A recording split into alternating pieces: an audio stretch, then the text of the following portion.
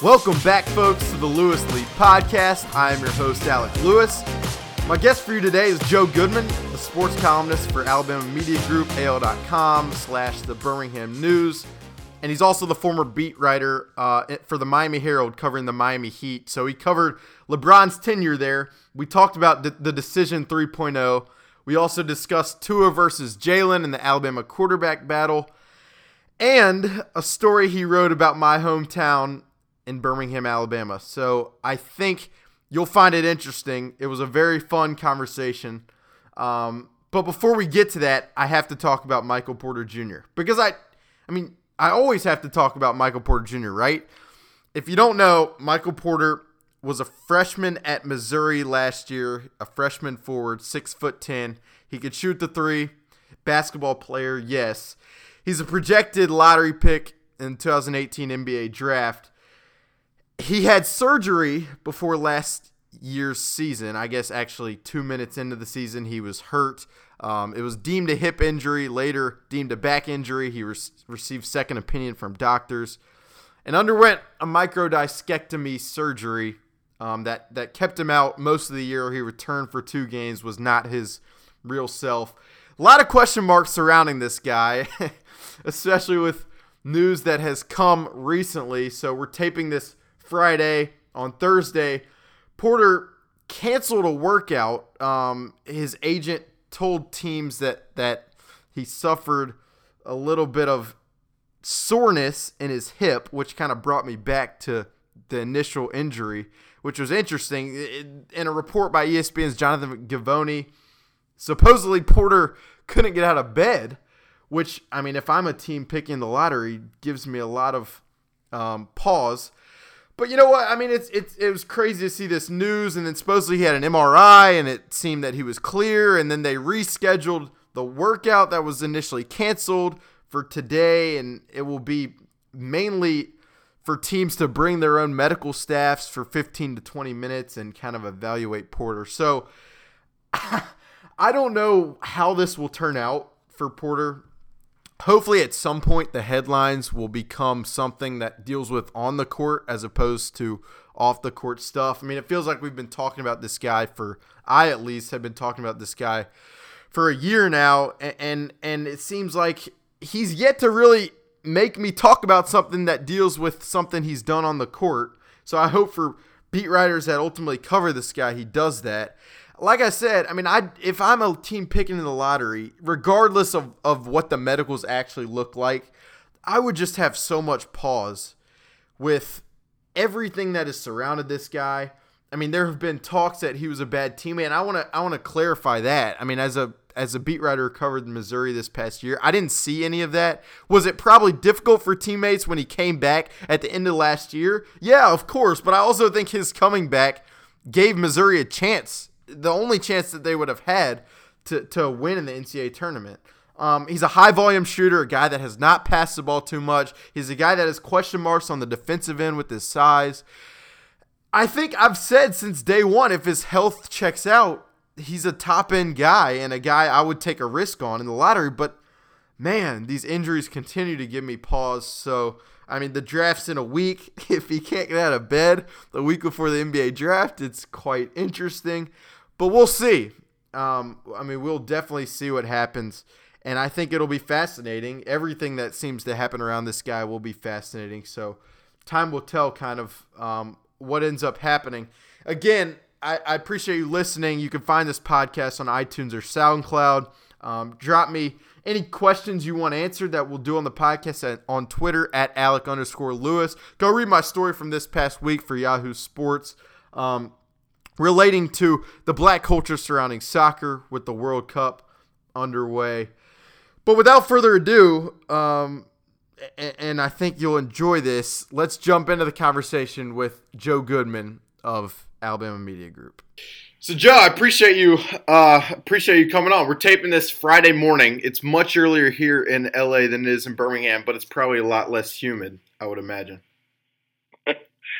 Oh man, great weather here as always. You just gotta cut through it this time of year. 100%.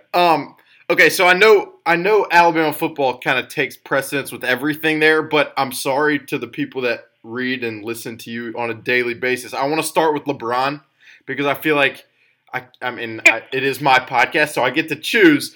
He's played 15 years in this league, in the NBA. He just got swept in the finals by the Golden State Warriors. What did you – I mean, you're a guy who covered him for his tenure in Miami. What did you make of this past year? To begin with, LeBron was never better this year than he has been. And that means a lot because he's the best player that's ever played the game. So the best player that has ever played the game of basketball was better than he has ever been, and he's 33 years old. And he's done that it's no accident. His regimen to prepare himself and prepare his body is something like I've never seen an athlete do. And that's the reason why he's still at a peak level right now. But he didn't have anyone around him. The World Cup is starting right now. It's kind of like Portugal. They got Cristiano Ronaldo and then just a bunch of bums. And that was exactly the Cleveland Cavaliers in the postseason. Yeah, it's funny because watching him play and then seeing the kind of narratives after. What did you make of the him wearing the cast at the post game presser after Game 4? Weak! Oh my God, that was so weak. Yeah, he does that stuff. He's the best, man. But he will lay on the drama when he can. Yeah. He's always done some weird things after losing NBA Finals. Back in 2011, when they lost to Dallas Mavericks, I think they kind of knew it was over. There was some point after one of the games, I think it was, to begin with, Game 4, they could have gone up 3-1, and he scored 11 points. It was one of his worst playoff performances ever. Then afterwards, him and Wade started making fun of Dirk Nowitzki because Nowitzki was sick. Anyway, Dallas went and won the series in Game 6 at Miami. And then, in the post-game press conference there in Miami, he someone asked him about the loss, obviously, and he said, well, all y'all have pathetic lives. I'm still LeBron James or something like that. So he kind of tends to freak out a little bit after losing the NBA Finals. I think he went into a hole for about 2 months there, and he didn't come out for a while. Yeah, the cast thing is just so weird. That's LeBron. He'll do that. He'll lay on the drama. For sure. I want to go back to when you first hopped on that beat. So that you covered the Heat and LeBron's tenure with the Heat for the Miami Herald. And I believe you were covering Florida before that. I guess take me through the process of how you landed on that beat right at the time that LeBron James landed in South Beach. Yeah, so I'm originally from Birmingham, Alabama. We'll just go through it all. I went to UAB. When I graduated, I got a job covering preps for the Miami Herald. And I covered preps for 2.5 years.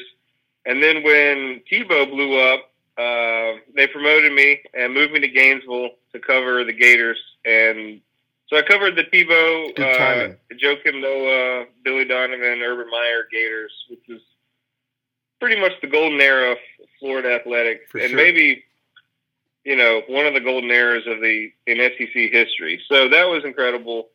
And then LeBron comes around, and they promote me again to be the beat writer covering the Miami Heat. And for a kid who grew up in Birmingham, Alabama, which is not the NBA's market. Okay? Not at all. Yeah, not at all. It was to get dropped in on the biggest story in NBA history. My head was spinning for 3 months. I mean, a good solid 3 months. And I remember one time in one press conference, I think that the Heat had just played 3 games in 4 days or something. This was like the lockout. The first season of the Heat was shortened because of the lockout right before that, and they would cram a bunch of games together. So I asked Wade how tired he was, and he was like, "Sleepy Joe, how tired are you? Look at you. You look awful." He was like, "Go get some sleep." So for like probably 2 years, everyone on the beat called me Sleepy Joe after that. It's funny. Yeah. It's funny. Before interviews, just to be honest with the listeners, before interviews, I write down like, yeah, I want to ask about this, I want to talk about this. So I saw this on Reddit. I saw that, I think you did like a Reddit Q&A and you said that Wade called you Sleepy Joe Goodman. So my next question literally was, explain this to me, why I guess he called you that. I mean, for a guy that hadn't covered the NBA, I mean, I can't imagine how difficult it was at first, but I mean, I guess for you, like, how much did you learn quickly, and how much kind of did you have to to succeed in that market? Yeah, absolutely. I mean, I had to just study so much basketball in the beginning. You know, basic stuff like pick and pop, and the different things you can run off of high pick and roll, and just all of the intricacies of the NBA, and all of the economy of the NBA. Mm-hmm. It was I didn't sleep. I just didn't sleep, and I didn't have a backup either. Usually on big major beats like that at big papers, there are two guys on the beat. Like, for example, in the Birmingham News or AL.com, we have 3 beat writers that cover Alabama. Yeah. Which is genius, because we could have 5 beat writers covering Alabama and people would still devour all the content here. Of course. But at the Herald, it was just me. And it was an experience. Yeah, for sure. Yeah, talk about building experience quickly. That's how you do it. Yeah, be thrown on the biggest basketball beat there is. Especially right when Twitter is kind of like coming about too, right? Right. I was right really in the infancy of Twitter. And NBA really pioneered in a lot of ways. I feel like the NBA Twitter was, they kind of made for what it was, I feel like, because the Twitter community, the NBA Twitter community has always been big. The NBA has always been on the forefront of technology, more so than the NFL or MLB. Twitter was always big with the NBA. I think in this Reddit Q&A, I also read that you traveled to China with the team, and I think you were the only American reporter to be with the team there. I mean, I can't imagine how crazy that trip was. I think you said you went to like a club or something with the team. Take me through this. How did this happen? What was that like? Well, Wade put me on the VIP list to go with them, with the entire team, to a club in Shanghai. And it's like, it's in the Bund district, which is like the really cool expat district in Shanghai. And, it's overlooking the river there. And then in the background is like the newer downtown district in Shanghai that, you see in all the pictures.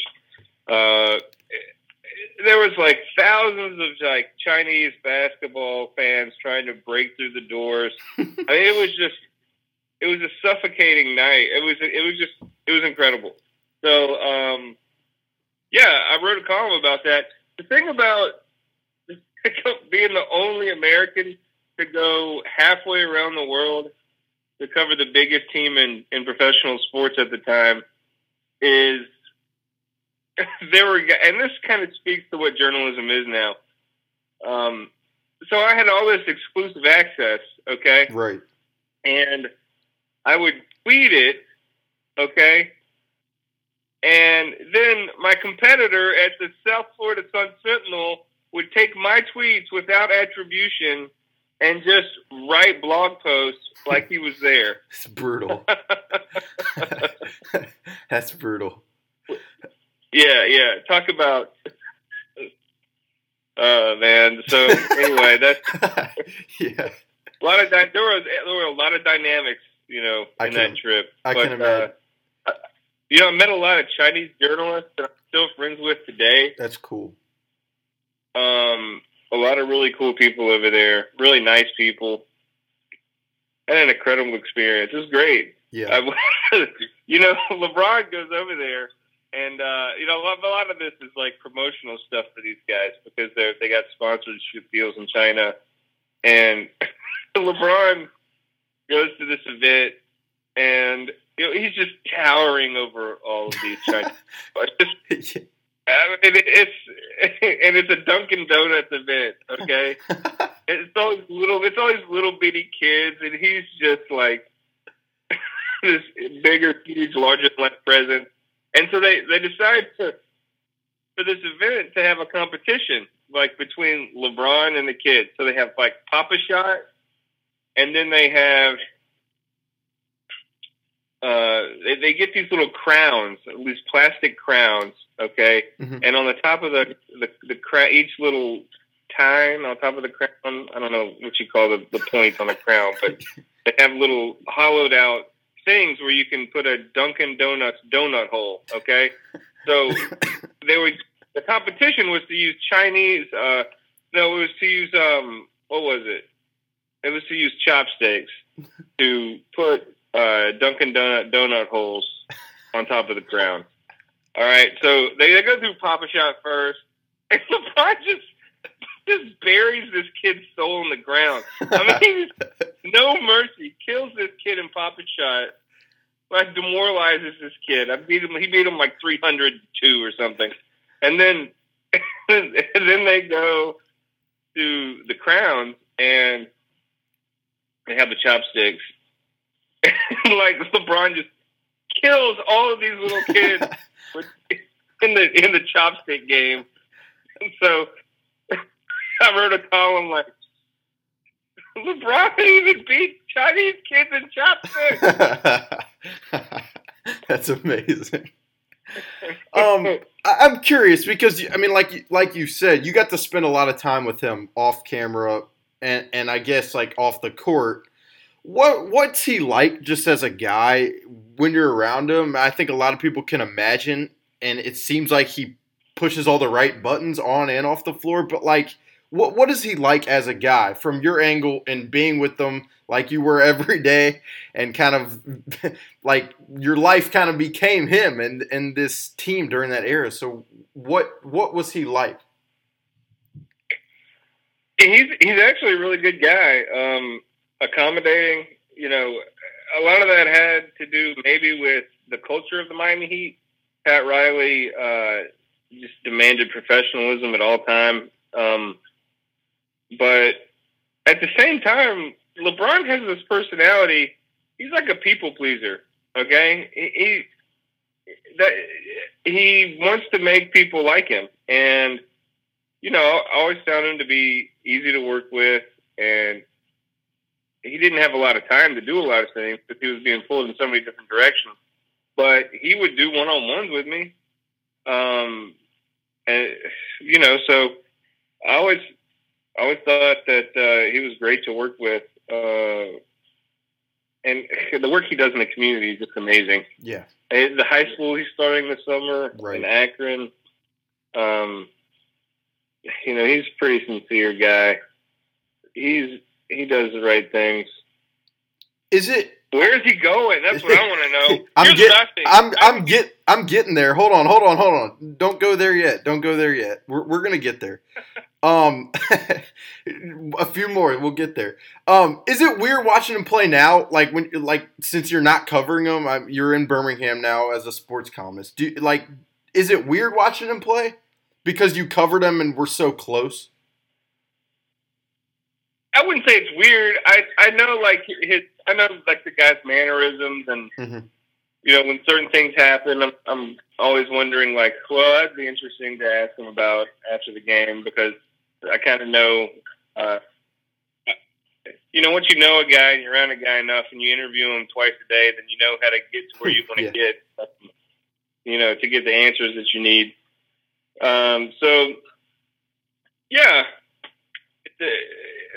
People like family members and friends, they definitely like watching the NBA with me because, I can give them tips, inside information on guys. And in Alabama, the NBA is still such a foreign thing. It's true. In a lot of ways. Yeah. Do you miss it at all? Like, miss the daily grind of it? No. No, I don't. I mean, I miss the NBA, but all that travel, that's so much travel. Like, I would have 250 flight segments a year, Delta. That's nuts. So, I don't really miss that because the first year I gained a lot of weight, and the second season I completely gave up eating meat. Wow. I became a vegetarian to kind of balance out the late nights and no sleep, getting sick all the time because you haven't slept and you're traveling but yeah, I do miss the NBA. Yeah. Makes sense. All right, to the decision, I think this is 3.0. I assume LeBron's on vacation, like somewhere really nice right now that somehow, like TMZ will somehow pick up or whatever. But what do you make of this decision? People have talked about him coming out here to Los Angeles. He could stay in Cleveland. I don't know. I feel like every option's in play because he's a smart guy and I think you should check every option. What do you make of this? All right, a few things. So for my market, Colin Sexton has been projected most recently by the Sporting News to go to Cleveland. So that would lead me to just looking at that on face value and without knowing anything, you have to assume that he's not going to go to Cleveland.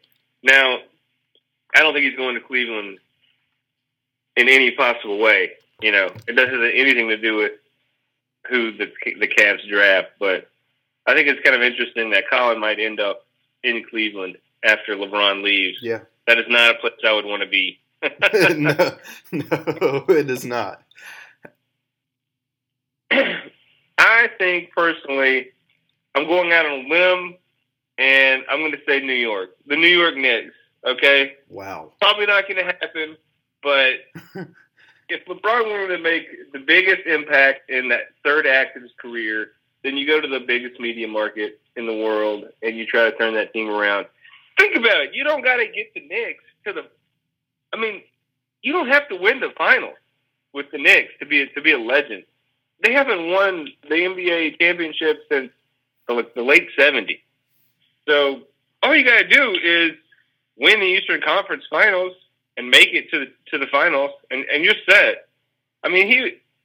The impact that it would have would be larger if LeBron took the Knicks, in my opinion, to the NBA Finals than it would be if he won it with Philly. Okay, or the Lakers is a different deal. But yeah, I was going to ask about the Lakers. I just don't see LeBron going and finishing his career with the Lakers. I just don't see it. He's been in the Eastern Conference his entire career. I just don't see him going to LA. Makes sense. I know he's got a house there, but that doesn't mean anything. Every NBA player has a house in LA. That doesn't mean anything. Trust me. So I've been here for 2 weeks, interning for Yahoo, and I'm like, people always bring that up. I'm like, you realize that? Who would not want to have a house here with this weather? It's like, that's my opinion as I'm walking around every day. Philly would be great. He would be around a bunch of dudes, and they would have a shot to knock off the Warriors. Maybe. But just go to New York. Go out and go out in New York. I think it's the best move for him long term. And let's keep in mind, LeBron's long term goal, all right, isn't to win all the championships he can. I mean, that is the long term goal. But he's been to the finals 8 years in a row. His legacy is cemented. All right, that's what I'm trying to say. He doesn't really have to build on the number of championships he wins anymore, I don't think. His ultimate long term goal is to be an owner. Is to be an owner in the NBA. Right. That is his ultimate long term goal. And just being around him and knowing him, and what is going to get him to be an owner faster? In my opinion, it's all the money that he can make in New York. Fair, very fair. And on top of that, the Knicks hired Fizdale. Okay? Right. And one of his guys. Yeah. Fizdale. And why would they do that? Well, maybe it's because LeBron's favorite coaches in the NBA is Fizdale. That was his guy in Miami. I mean, David Fizdale's a great dude. LeBron loved him. LeBron hated it. I mean, he was so mad when Memphis fired him. Huh. So that's something to keep in mind. Yeah, it's interesting. All right, I want to transition from the greatness that is LeBron to Alabama football. This is what consumes you probably on a daily basis because it's what consumes everyone there in Birmingham. And the Tua and Jalen question will come, so I'll get to that. But so I want to talk a little bit more about your background. So you're from Birmingham. You went to Shays Valley High School, which is near where I grew up in Mountain Brook. When did the sports writer thing come in play for you? Oh, when I went to college, when I was at UAB, I was a big baseball player in high school, so school was kind of not really in academics, and applying myself there was secondary to baseball. Yeah, baseball consumed my life, and several different things happened, and I wasn't going to play baseball in college, so that's when I started to apply myself in school, and I quickly discovered that I was really good at writing, and so I went and I just signed up and applied for a job at the student newspaper. And the first assignment that I was given by the news editor was to write a story about some research breakthrough in AIDS research at UAB. UAB is a huge medical research center in the Southeast. Yeah. And so I did that, and they liked it. And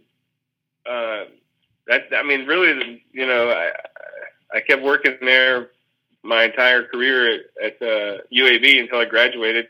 I did other things. I was a freelancer for the Birmingham News, covering high schools while I was in school. I did.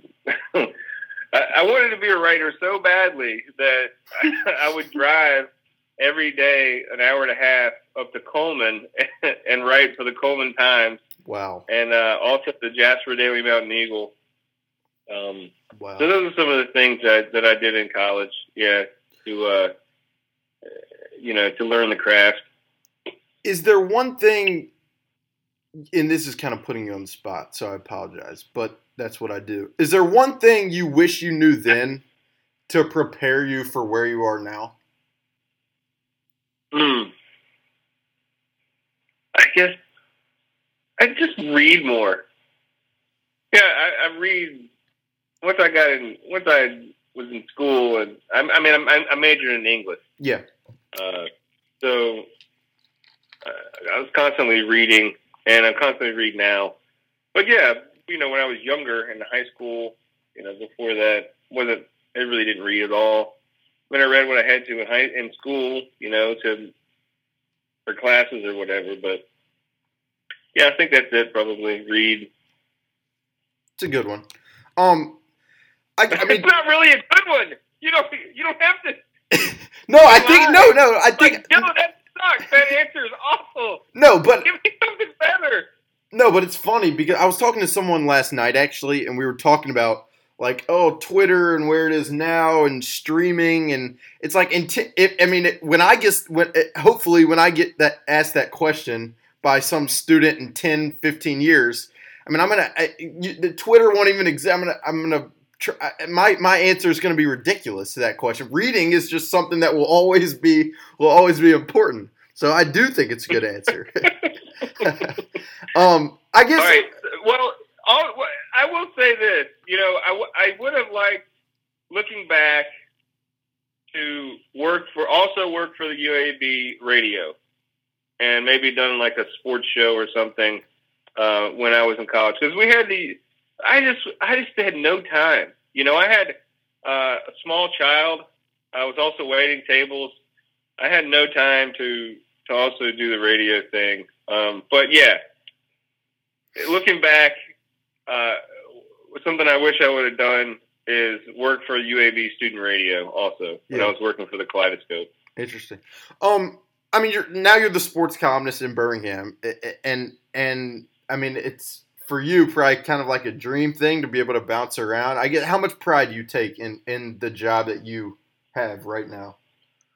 Oh, I love it. Yeah, it's like you said. It's I grew up reading the Birmingham News and Kevin Skarbinski and all these great columnists from Birmingham, and that's what I always wanted to do, and to be able to now do it is amazing. It's a dream come true. Yeah. To Alabama, Tua Tagovailoa versus Jalen Hurts. Obviously, get it right, Lewis.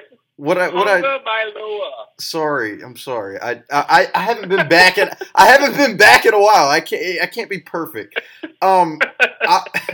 Obviously, I mean, it feels like everyone there. That's like all everyone cares about. I think like people wake up, they read the Birmingham News or they read AO.com, and that's what's probably on the front page of the sports section. And they go listen to Jocks 94.5, and that's what they're talking about there. And then Feinbaum rolls around, and of course he's talking about it.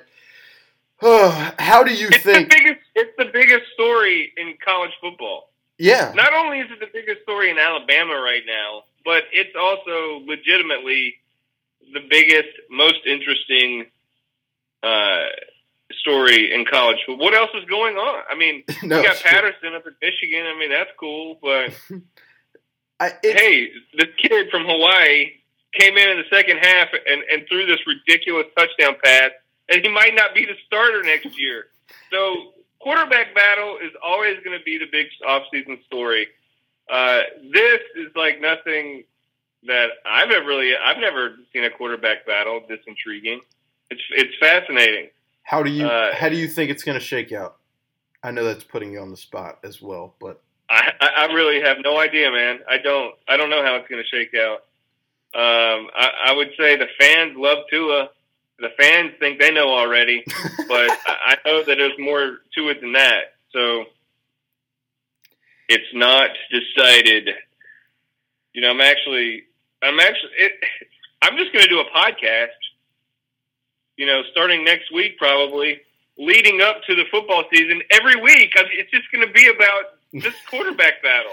And people, why not? No, that's what people want to listen to. Yeah, we talked about this recently. It's like, yeah, I mean, that's what people there. It's what consumes their daily life. So why not give them something to, I guess, give them different ways to think about it on a weekly basis. I'm curious because you've been around Saban a lot, and probably not like in a one-on-one setting, but just been around him, watched him, written about him in your time in Birmingham. What has most impressed you about him, or maybe what has jumped out the most in relation to him? How an old dude can stay on top of his game. Like, how just an old dude can keep doing it.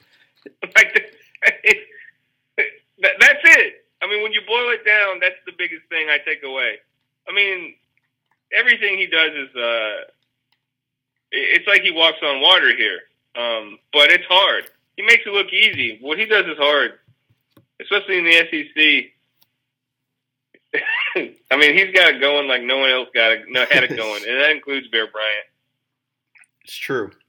It is very true. All right, I want to end ish I hope that was enough Alabama talk for Bama fans. Like, they might be mad at me. I'm probably gonna. And we didn't even touch on Auburn, but I kind of just want to see the reaction on that. Well, Auburn probably has the best quarterback. Right, Stidham. You're right. You also said that Missouri might be your surprise team. I go to Missouri for listeners here. I don't know why. What is your thought process with that? They got a bunch of kids back. They got a great quarterback. Why not? Why not Mizzou? Why not LeBron in New York? Oh, has Mizzou ever won the SEC East? Yeah, twice. Okay, then. So what's wrong with saying they might do it again? The secondary, but we don't need to. I do think Drew Lock will really impress people, and it's funny. Missouri comes to Tuscaloosa to play at Alabama, which will be a really interesting environment for Drew, I think, to kind of prove what a lot of people project might be a first-round talent. Welcome to the 7th ring of hell, Drew Lock. That's how it will go. I want to end, and I mentioned it. I want to end on the story you wrote because it kind of, for me, hit really home. It's titled Black Basketball Families Find Equality Controversy in Mountain Brook. So full disclosure. Here we go. The Mountain Brook kids. Well, let me explain. So full disclosure for the audience. Mountain Brook is my hometown.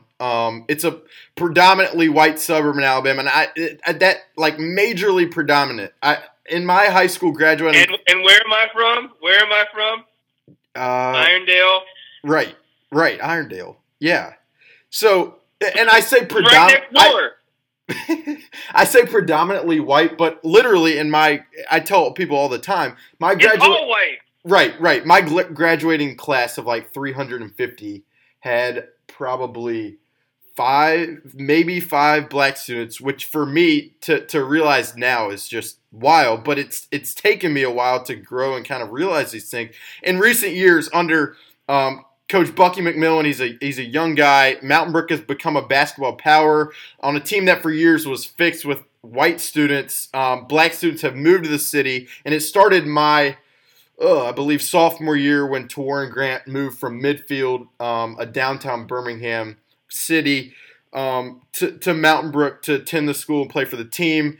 One of the players now is Trendon Watford, who's one of the top players in the country for 2019. Joe, I mean, this was a story about it was about perspectives, and I think it was about, I guess, where we are in 2018 as a country. It was about a lot of different things. Yeah, you're right. It was about a lot of different things. Yeah, and for me, it hit home because this is a story I thought about a lot as Mountain Brook has kind of had this rise and certain things have happened. I mean, you've had these black families move in. How have they been viewed by other black families outside of Mountain Brook? And then how have they been viewed by white families in Mountain Brook? What for you? And this story, I think, made a lot of people think, opened a lot of people's eyes, which I was proud of, and I'm happy that you wrote the piece. What was your biggest takeaway? And I guess for you in reporting that story, what did you learn? Well, let's see. I learned a lot of different things. I learned that this city is still extremely divided. Yeah. Okay. Yeah, and that's probably an understatement. Not only, it's divided by race, but class, is really the biggest thing. 100%. Because there are a lot of people who have strong opinions about that story that aren't black. It's just white people in Birmingham. Yeah. Who don't like Mountain Brook for whatever reason, jealousy, whatever. Anyway, so I just learned a lot about the history of Birmingham reporting that piece. I've gotten a chance to know Diane McWhorter, which is a great honor for me. She's a Pulitzer Prize winner from Mountain Brook. Mm-hmm. She's written about the history of Birmingham. But also at the same time, it's a good thing. It's overall a positive thing that there are now black basketball players representing Mountain Brook High School. And, that never would have happened before without Bucky McMillan. So that's a good thing. It's a net positive. Yeah. And I would agree with you. And I mean, I think it's a really fascinating dynamic, and it's a very nuanced dynamic, I think. So the story kind of delves into those. I thought.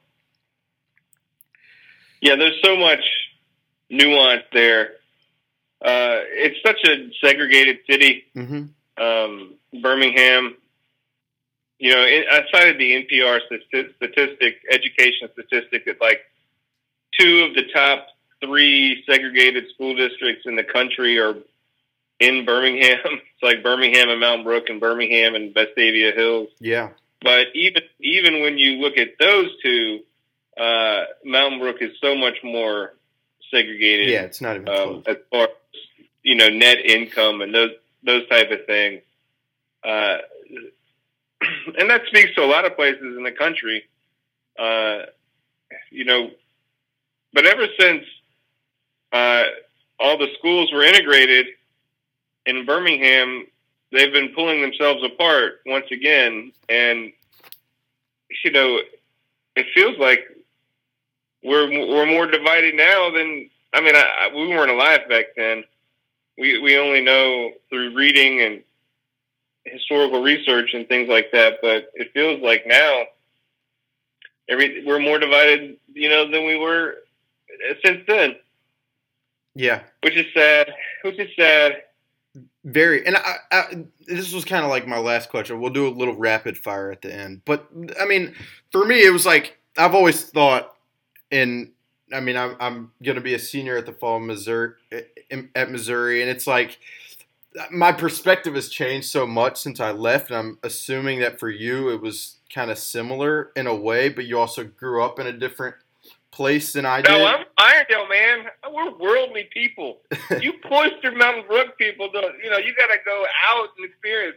Irondale's in it every day. Well, that's a good see. So I'm appreciative that I did do. I always tell people, like, I didn't choose where I'm from, but I'm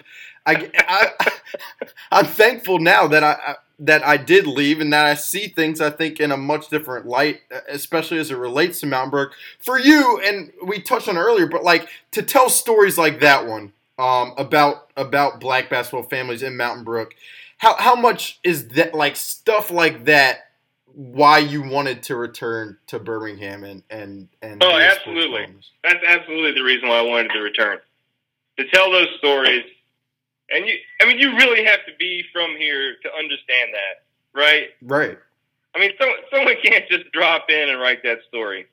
No. So it's really important as journalism changes, that you have people who understand their communities and report nuanced pieces from a local perspective. It's really important.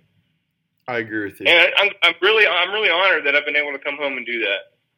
Definitely. And I'm appreciative that you have too. I think a lot of people are. All right. A few rapid fires and we'll get you out of here so you can go write about Tua and Jalen. Favorite restaurant in Birmingham? Oh man, you're putting me on the spot. Yeah, with all these. Yeah. Oh, there's so many now. Yeah, it's like the secret food mecca of the United States. Yeah, it's incredible. The food there is incredible. God. Well,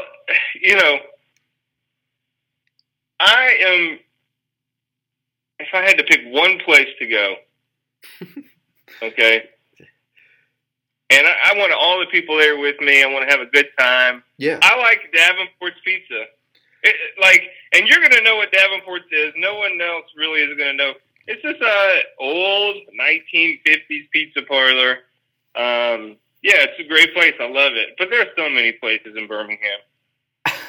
It's so funny you said that. So when I was home for 2 weeks, so I was home I had to leave school. I had mono. I've tweeted about it a lot, but I got really sick, had to come home.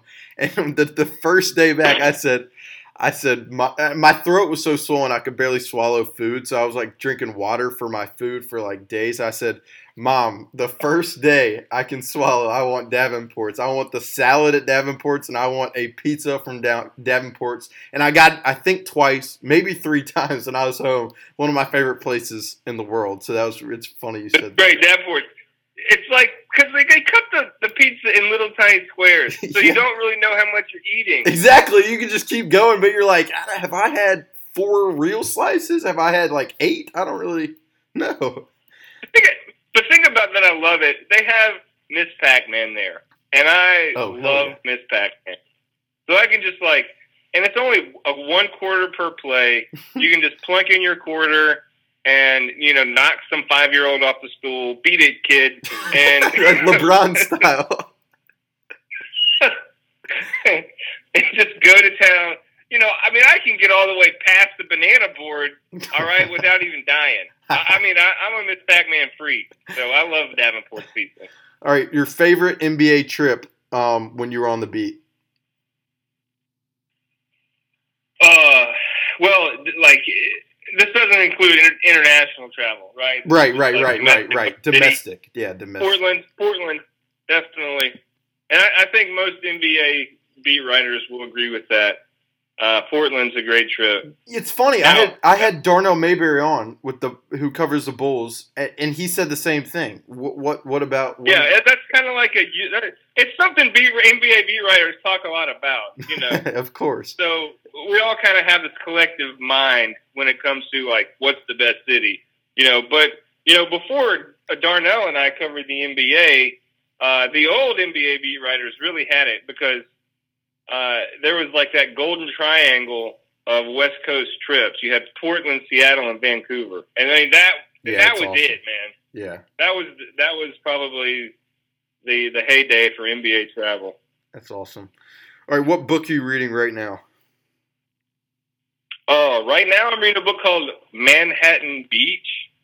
It's just a time period novel. By Jennifer Egan. She's a former Pulitzer Prize winner. Mm-hmm. Set in the 1940s during World War II.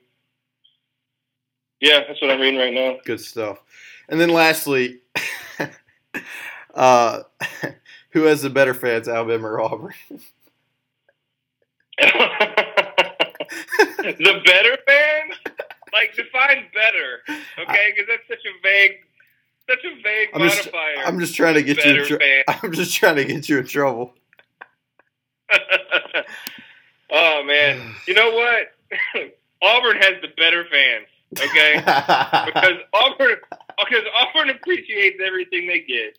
Alabama fans at this point, they're just not appreciating it. I don't think they need to come to Jesus moment. Alabama fans, okay, so they can appreciate everything that's being given to them. So you're saying like they should rehire Mike Shula? They should just have Mike come, like, coach one game. Oh no, they shouldn't. I hope they don't do that. Joe, I can't thank you enough for the time. This was fun to do. I appreciate it.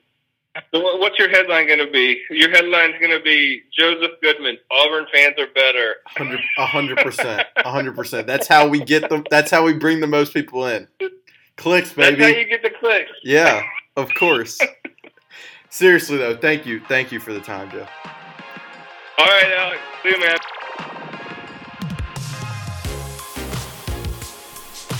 I hope you enjoyed the conversation with Joe as much as I did. It was bold of him to answer the fan question, but I guess when you're a columnist, you gotta be bold in a sense. So we'll see how that goes over. I want to clarify: Michael Porter did not have surgery before the season, as I said at the top. He had it weeks after he left the Iowa State game 2 minutes in. I'm telling you, with this saga, the Michael Porter saga, and it has been one, you slip up sometimes. So we'll see how that plays out in close to a week's time. Ahead of the draft, you can read comprehensive coverage at Yahoo. We'll have a draft show There, you can find me on Twitter at Alec_Lewis. You can find me on Facebook and Instagram at @ByAlecLewis, BY Alec Lewis. Subscribe to this podcast and rate it if you can. We would appreciate that. And with that, I will say peace. Enjoy the weekend wherever you are. I know it's hopefully probably not as good of weather as we have here in Los Angeles, but that's how it goes. That is how it goes. Enjoy your weekend. Thanks for listening.